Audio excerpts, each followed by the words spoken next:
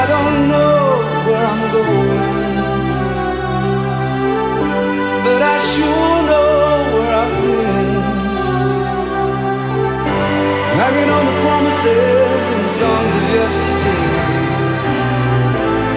and I've made up my mind. It's time now for another Pinball Profile. I'm your host, Jeff Teolis. You can find everything on pinballprofile.com, all your subscriptions, past episodes, and more. You can find us on Facebook. We're also on Twitter and Instagram at Pinball Profile, and you can email us, pinballprofile@gmail.com.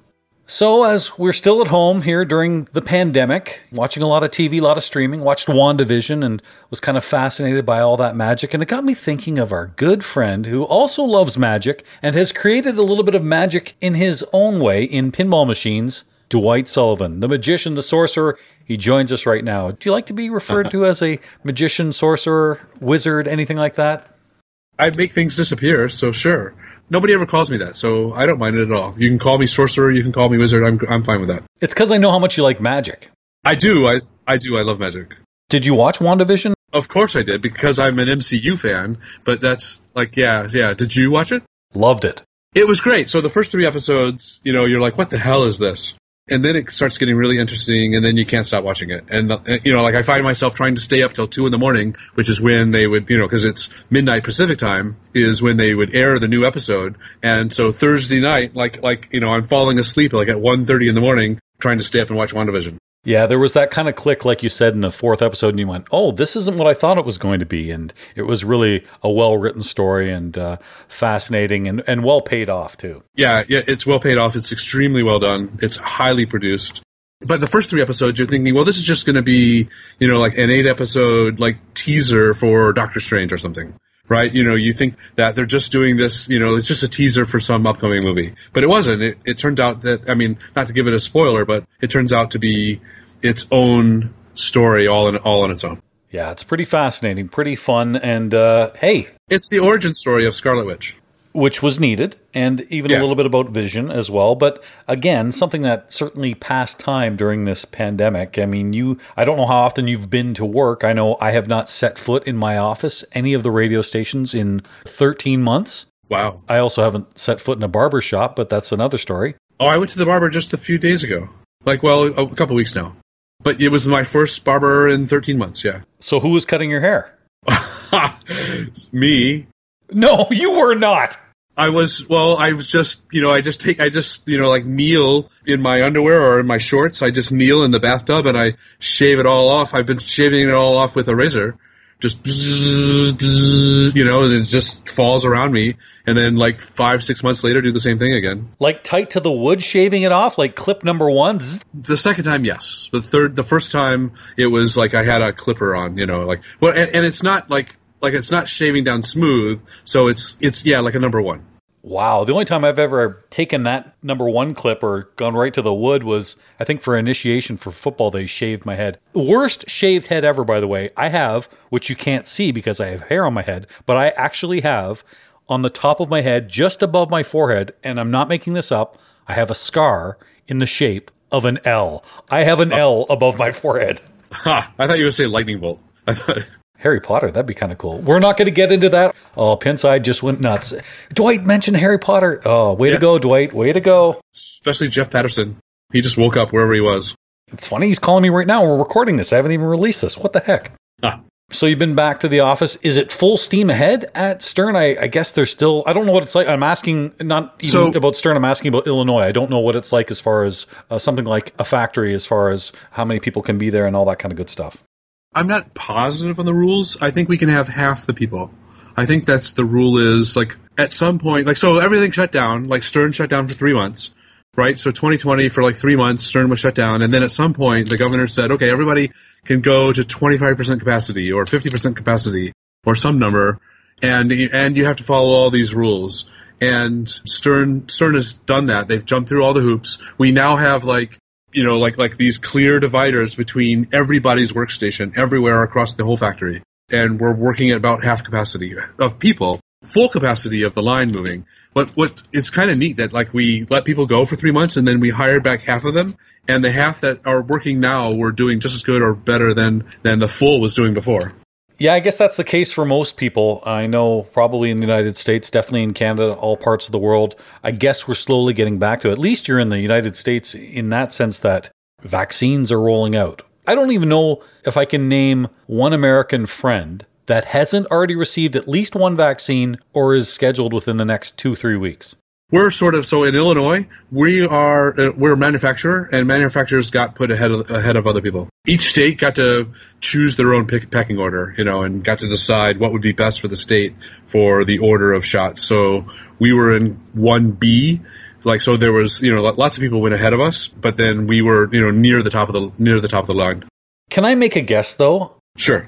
I would imagine, and I hope your employers aren't hearing this right now. I know they are. But wasn't it kind of fun to work from home? Didn't you get more stuff done? I mean, it's nice to see people. Don't get me wrong. Oh, no, my bosses can hear this. We talk about this all the time. It was great to work from home for a while. But now, a game goes through several different phases as it's developed. And there are phases when you need to collaborate. And so finishing off Turtles and doing all that extra work that I did for Turtles and then ramping up a new game was lots of fun. I just sort of roll out of bed, I come downstairs, I work 10 to more hours a week, per day. And you just said 10 hours a week. That's all everyone's hearing now. The guy works 10 hours a week. You better be part-time. No, I work 10 to 15 hours a day. Oh, it just went up. It does. It did, yeah. So all I do is sit in this chair, but I don't want to make it sound like I work a lot. I mean, I do work a lot, but sometimes... Don't worry, you didn't. So sometimes I take breaks.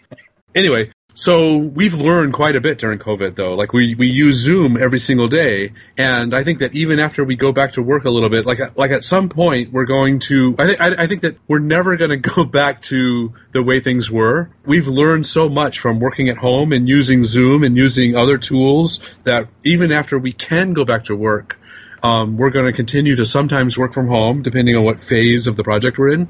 And even if we are at work, we're going to continue using Zoom for meetings and stuff. I think you're right. That is the new norm. And in fact, it's not just in manufacturing, but it's probably in a lot of different fields too. I know my son, who's going into college in the fall, we talked to actually the vice president of the college and asked, is this going to be online? Is it going to be in class? And it's kind of an 80-20 split, 80 in class, 20 online. And he said, pandemic or not, that's probably the new norm for the next 5-10 years anyway. And there are realities. You can save costs. You don't have to have the professor live. Yeah. You don't have to have the space to have all the kids in the class. And there's just so many different reasons that if you can do it online, you do. But I know when you were talking about Turtles with Martin Robbins and I on Final Round, you had mentioned that one of the great things about working in the factory, especially as someone who's programming a game, is that when you get to near the final stages or even other stages, you all kind of get together and get different feedback from people physically playing the machine. So whether they're working on the game or not, but that's very valuable to have that kind of input. Right. So now we're still working at home. So now we have to make scheduled meetings where, next week at, Tuesday at 1:00, we're all going to meet at work and stand around the game and play the game, but when before they could be more impromptu, the collaboration was much easier. So there are phases of the game where you absolutely have to, the phases of making a game where you absolutely have to be at work, or it would help to be at work. So when you're getting that feedback from other people that are playing the machines, when you're near full code, are there drastic changes at that point, or is it pretty much set in stone and it's just tweaking? It's in between. So we don't really have time for drastic changes, meaning we're not going to add a seventh multi-ball. We're not going to make major changes to the skeleton of the game. But hopefully we've designed the game to have a really good bone structure, and it can take tweaks and changes and massages all over the place. And that's kind of what I do for a living. I make solid bone structures of games, and then I get it to a point where we can collaborate and we can pull other people in and say, this is sort of what's going on here. This is the idea of what we're trying to get across and the fun that we're trying to have. But help us make it better. And that's so it's tweaking and massaging, but not major changes. Does it say masseuse on your business card? It should. It should. That's what a game developer does. That's sort of, so 100 years ago when I worked at Williams and in the 90s, in the very beginning, I was excited because I was working in a software engineering department. So therefore, I was a software engineer, right? And of course I wasn't, but it was fun thinking that I was. And then later when I sort of, got my feet wet designing games, I became a pinball designer. And of course I never was, but I now look back and I realize that what I've ever always been is a game developer. And that's exactly what you're talking about. Like, I'm good at taking parts of ideas and pushing them together and turning them into something, something whole with and keeping everybody on the same vision and pulling in ideas and throwing out bad ones and massaging as I need to. Does that make sense? Yeah, it does. Yeah. Okay.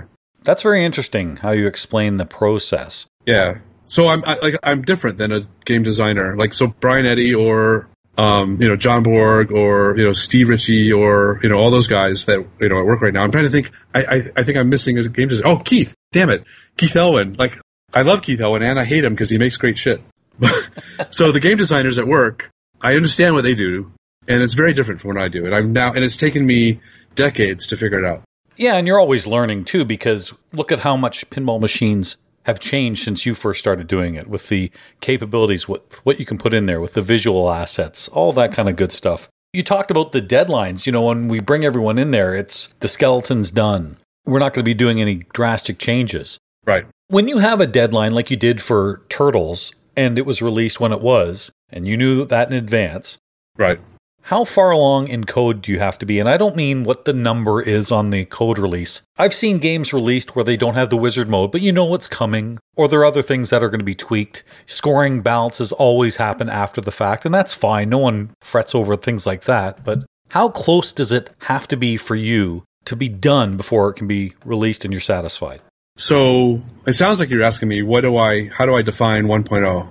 Like, so there's two things that happen, right? The game goes in a box at some point, and how much has to be done for me to be comfortable of it going in a box? Let me ask you this. Yeah. When it gets released, you have a to-do list. You have a to-do list from day one. You have a to-do list from day one. Are you at 80% when that game is released? Is there a number you want to reach? And again, I'm not talking about the code number. I'm talking about, okay, I still have to put this in. Let's just say for Turtles, let's just say co-op mode wasn't in. But you knew that was coming. Right.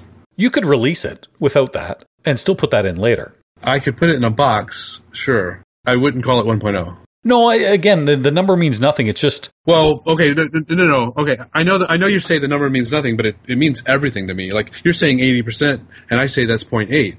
My numbers and my percentages are the same thing. Okay. So 1.0 means you're feature complete, means you've got everything in the game that you planned on getting in the game for 1.0. And it's all reasonably fun, and it's all reasonably polished, and it's all reasonably scoring good. And that's sort of the massaging that you're going to do later, is you're going to tweak the scores, you're going to add more lamp effects, and so on. But so that's 1.0. 1.0 is, if it never ever got another code update, it would be okay. Gotcha. All right. Fair enough. And if it's not 1.0, if you can't say that. So, but when I went into Turtles and we were planning it out, it had things that were going to be post 1.0 planned. And so that was good too. Like, so there's a line someplace, before you're done, that you're calling 1.0. And then after that, we're going to do the challenge mode for the topper and stuff like that. So to you, 80% means 0.8 code. I get that. I guess what I want to say is... It doesn't mean like that. So that's not true for everyone. I know that. I try to stick to that because of my OCD. Okay, fair enough. I do know that it's not the same for everyone else, but I guess what I am saying and am complimenting Stern on is that in the last couple of years, a lot of these games that have been released have been near full code. The only real exception that stands out, and we know why because of the timeline, was when Batman was released. Remember, it was the rush to get it out at Expo. It was Adam West's health. There were a lot of different factors in that. So it was the 30th anniversary game. Exactly. It was bare bones, but it was still a game. It still had scoring. It still worked. You could have a multi-ball, but you knew a lot more was going to come. Forget that game. I'm talking about whether it's Turtles, whether it's Avengers, whether it's Zeppelin, whether it's Stranger Things, Monsters, any kind of games in the last few years. They've all been pretty near full code. So yeah. Has that been a directive from Stern to make sure that... Absolutely. Yeah. I mean, we strive, we move mountains to try to make that happen. And sometimes we don't. Some games we're less successful than others, and some games we're pretty close. Like when Turtles went in a box, it was like 1.0. Is the release date set in stone, and therefore you as the developer and the designer and everything else have to be in place by that such date, or is that a little bit flexible? So that's a good question. We're developing the game across months, right? So as the month early on and in the middle and all throughout, we're constantly being asked, how's it going? Are you on track? Is it going to get done on time? Where will you be when we plan on going on a box on this date or that date? And if everything's going fine, I try to give them my gut feeling. And after, now that I've been doing this for decades, I give a pretty accurate account of where I think we'll be on a particular date. And then often they'll come to me and they'll go, hey, we're going to give you more time. I'm like, you're not giving me more time. You're just changing what it looks like when it goes in a box. The amount of time it's going to take me to get to 1.0 and finish the game hasn't changed. It's just, if you push the game back, if you push the production back because of, this factor or that factor, it happens all the time, then you're just going to change, instead of being 0.85, we'll be at 0.88 or 0.9, when it goes in a box. So that date is set in stone? It's not. Well, it's set in stone until it's not. So it changes. The dates change all the time, but they're always set in stone. I guess what I'm trying to ask is one of my favorite things that any pinball company does, and Stern does an excellent job of this, is when a game is released, there are a bunch of machines already made, ready to ship out that week. So if that date is a hard date when they're doing the release, therefore the manufacturing has to back up at least a week, maybe 2, maybe 3, so that some of these machines can be made in advance of the release date. So these kind of ducks have to all align. Yeah, they're pretty good at aligning those ducks. But we start planning that out 6-7 months before that, right? So when I was talking about how it always changes, I was talking about 7, 8, 9 months out. They tell us the dates and they're set in stone, but then they, like a week later they'll change and 2 weeks later they'll change. But at some point they stop changing, and that's just the date. Well, we know from some of the intellectual properties that Stern isn't the only one that dictates that date, too. I think Iron Maiden postponed a date that they originally were going to do for something that they wanted to do, and that would be the case for anybody. I think, in fact, I know this to be true, Avengers was postponed a day or two, sadly due to the death of Chadwick Boseman. Yeah, that's sad. And you're talking about like at the last second. So let's say, like June 15th, is my current date. When we get to June 10th, I know that within a couple of weeks, we're going to start putting games in our box. It might not be the June 15th for lots of different reasons, but it's going to be really, really close. And to me, June, 5 days or 10 days is still, is only a few seconds later. It's just might as well be the next day. And of course, any code updates have to wait until those ones that are already in the box have already been shipped, because you don't want to be shipping some at 0.8 code and some at 0.85 or things like that. No, we do that all the time, especially if we find a bug or something. Oh, really? Yeah, well, I mean, if my team and I are still moving ahead full steam, like the train is moving down the track, and when I handed over the code, it was probably the night before.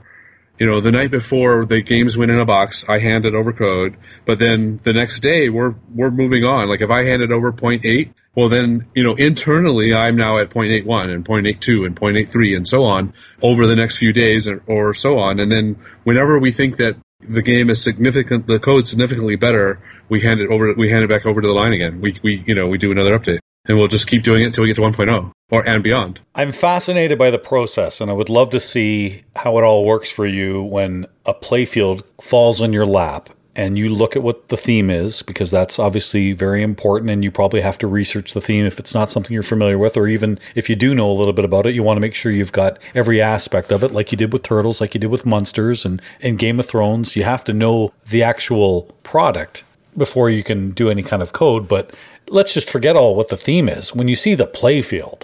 Well, the playfield doesn't come for weeks until after the game has started, right? So so you know the theme before you see the playfield, is what you're saying? A long time before, yeah. Makes sense. I mean, there's lots of collaboration between me and the designer and the mechanical engineer long before the first playfield is drawn. The only reason I ask that is because I know some designers have 1, 2, 3, 4 playfields already designed. It's just a matter of applying that to the theme. But their lead programmers have been part of that from before they even started drawing the first one. So John and Elliot and I, at the beginning of Turtles, we're like, okay, so Nickelodeon came to work and said, say, hey, we want you guys to do Turtles. And then afterwards, I went to John, I said, John, we should do Turtles.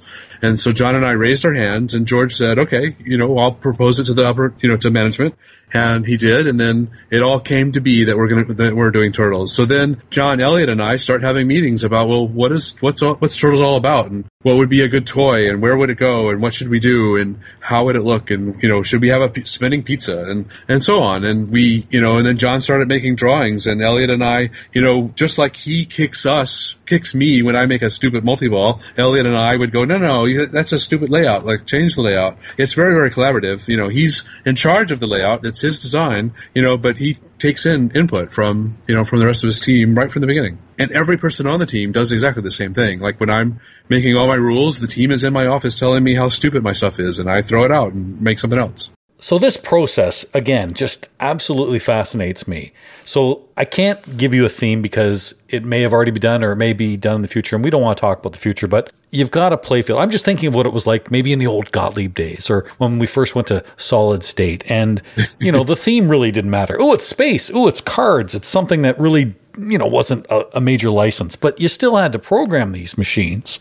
So You'd see something like, okay, there are 4 top lanes. All right, I can do something with that, maybe a skill shot. You've got ABCD. There you go. I've got 2 ramps. I've got 2 orbits. Okay, maybe I can do some combo things there. Yeah, Million Plus. Remember Million Plus? What? Million Plus. That's an old rule that was really fun back in the day. When you'd see a ramp, you'd think Million Plus. Never mind. Go on. Okay, so there's 2 ramps, 2 orbits, but you've also got, look, there's a scoop on one side, and on the other side, there's a spinner. Okay, what can we do with that? There's sets of stand-ups or drop targets. You've got a lot to work with. I know when you look at the play field, you might look at it plain, no artwork on it, and go, okay, there are really only 5 shots on this flipper and maybe 3 on this flipper. And let's just say it's an Italian bottom, 2 flippers only, no third flipper. Yeah, there's only so many different ways you can kind of create things. I guess that's where the theme really is important, because now you can integrate something that people are going to relate to if they're big fans of that theme. Yeah, that's all true. But a lot of today happens with the toy first. The first thing you think of is, well, what kind of toys do you want in the game? What are they going to do? And how much space are they going to take up? And where will they go? And which flipper will interact with them, or which flippers?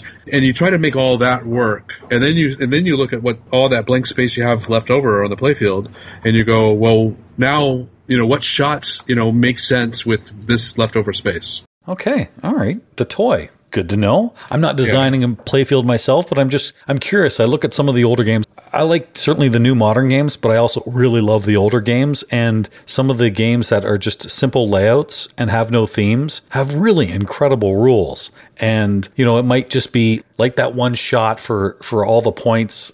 Space Shuttle, I'll give you a perfect example.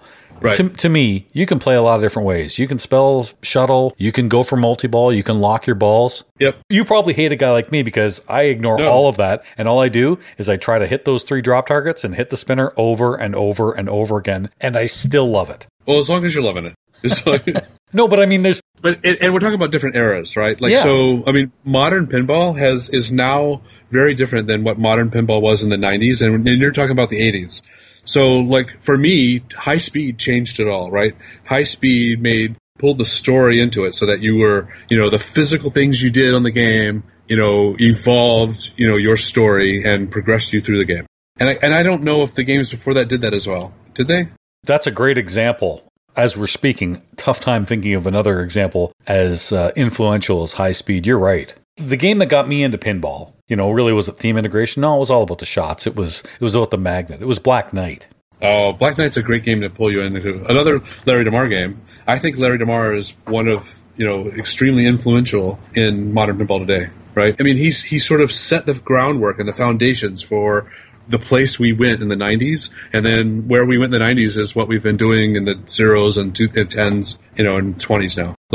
Black Knight and High Speed and Funhouse, right? All cornerstone games, all story-driven games, right? All simple goals with fun things to do, right? That's all Larry DeMar. Well, that's a good analogy. It's one I never really kind of put two and two together. Yeah, that's a very good point. So in the last few years, we've seen a lot of young guns there, Dwight. We've seen Tim Sexton come into the fold. Raymond Davidson is now hired there. So these are guys that do code, that do rules, but they also really know how to play pinball. True. It's very exciting. So we've always had Lyman Sheets. We've always had good pinball players around. But now, we have Keith, we have Raymond, we have Zach Sharp, we have Tim Sexton. So now pinball has taken a new turn. And that higher end, pinball player market is being serviced much better than it ever has been before. I always thought that I was capable of making those guys happy, and I wasn't even close to what like Tim and Keith can do. And of course, Lyman is a master. How often do you play? I mean, are you in any local leagues there? Do you do any tournaments? No. Well, not since COVID especially, but before that I only ever played socially. So I never was in any tournaments. And, so I love to play. I play every day, but I played at work. And then I played when we would go out and check out new games on tests, and so forth.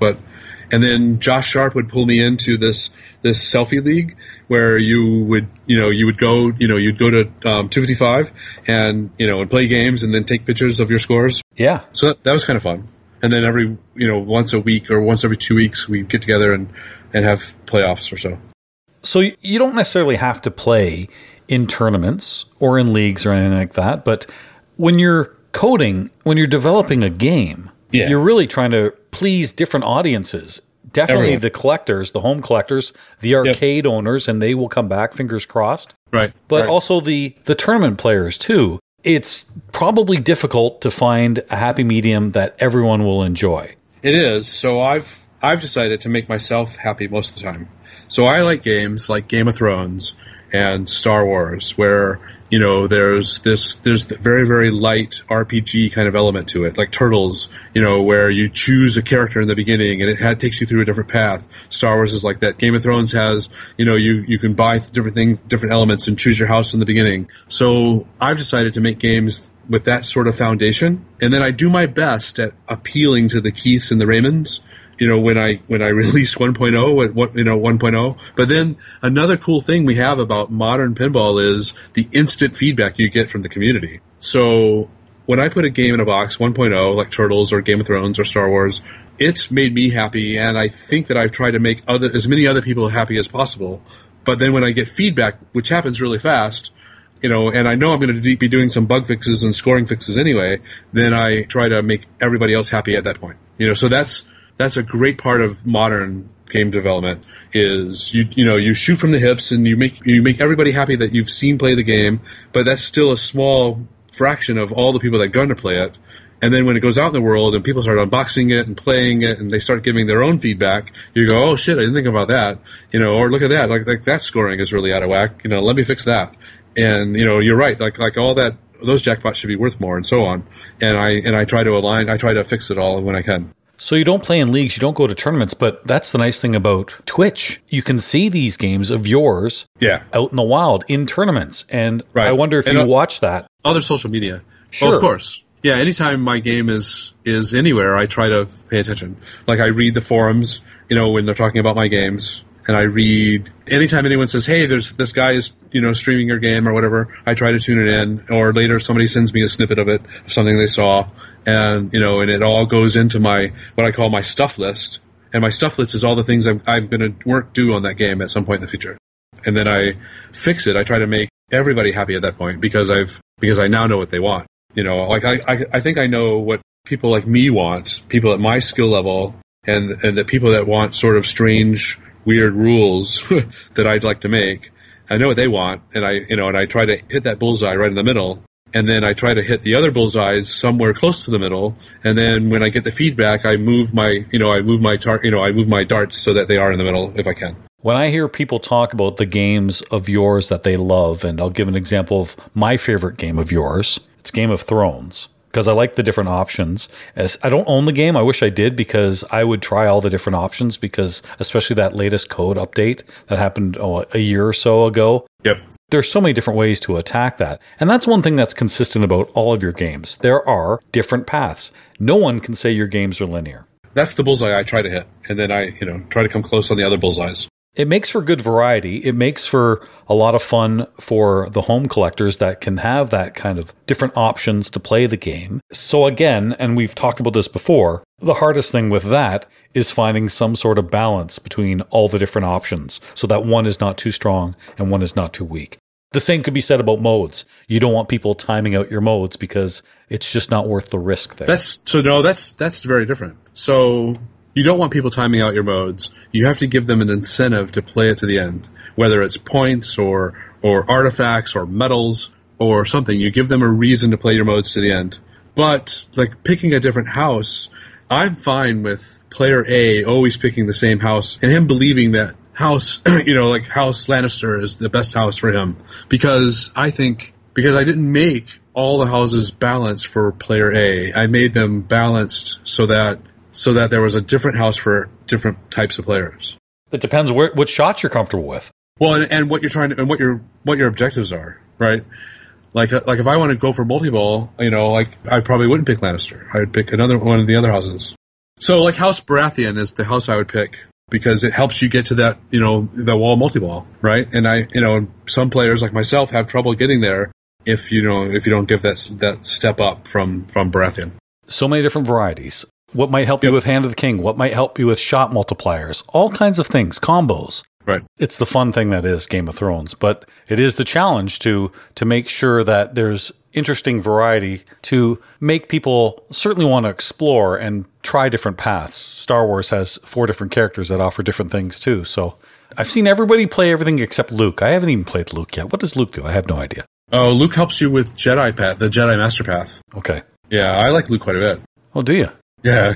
You do great work. You're a lot of fun. I enjoy talking with you. I look forward to seeing you, and hopefully for Expo, our borders will be open up and we'll all have our vaccines and we'll all be there safe and sound. That's probably the next time I get to see you, but I certainly enjoy your work, and thanks for being such a good sport with what we've been doing on Final Round 2 and your little sponsor of the week, the Dwight Sullivan wristwatch. Appreciated that. So, Dwight, it's always a pleasure to talk to you, and I can hardly wait to see what you're doing next. Me too. I can't wait to see what I'm doing next too. And thanks for all those kind words, Jeff. I love talking to you. I think you're pretty great as well. I love all of the champions of pinball, and you're one of the top. And thanks for keep doing what you're doing. Out of 50, I would say I'm somewhere in there. So yeah, for sure. But thank you very much. We'll have to discuss the next Disney series. I haven't watched The Falcon. Oh, I watched Falcon. Like you really? I haven't watched Falcon and Winter Soldier yet, but we'll chat once that's done. But I'm sure it'll be all right. It'll be great. Only 6 episodes, so it'll be easy to catch up. All right. So when at the very least, Pinball Expo is when we'll talk about it. Sounds good. Thanks, Dwight. See you, man. This has been your Pinball Profile. You can find everything on pinballprofile.com. Check us out on Facebook. We're also on Instagram and Twitter at Pinball Profile. Email us pinballprofile@gmail.com. I'm Jeff Teolis. Is daylight savings time confusing you? Do you spring forward? Do you fall back? Is it this state or country? Who knows for sure? Never adjust your clock again. It's the new Dwight Sullivan wristwatch. This elegant timepiece comes with 70 LED lights that never turn off. You can also set alarms and reminders to help you get through your day. And how does that work? Let's ask the creator himself.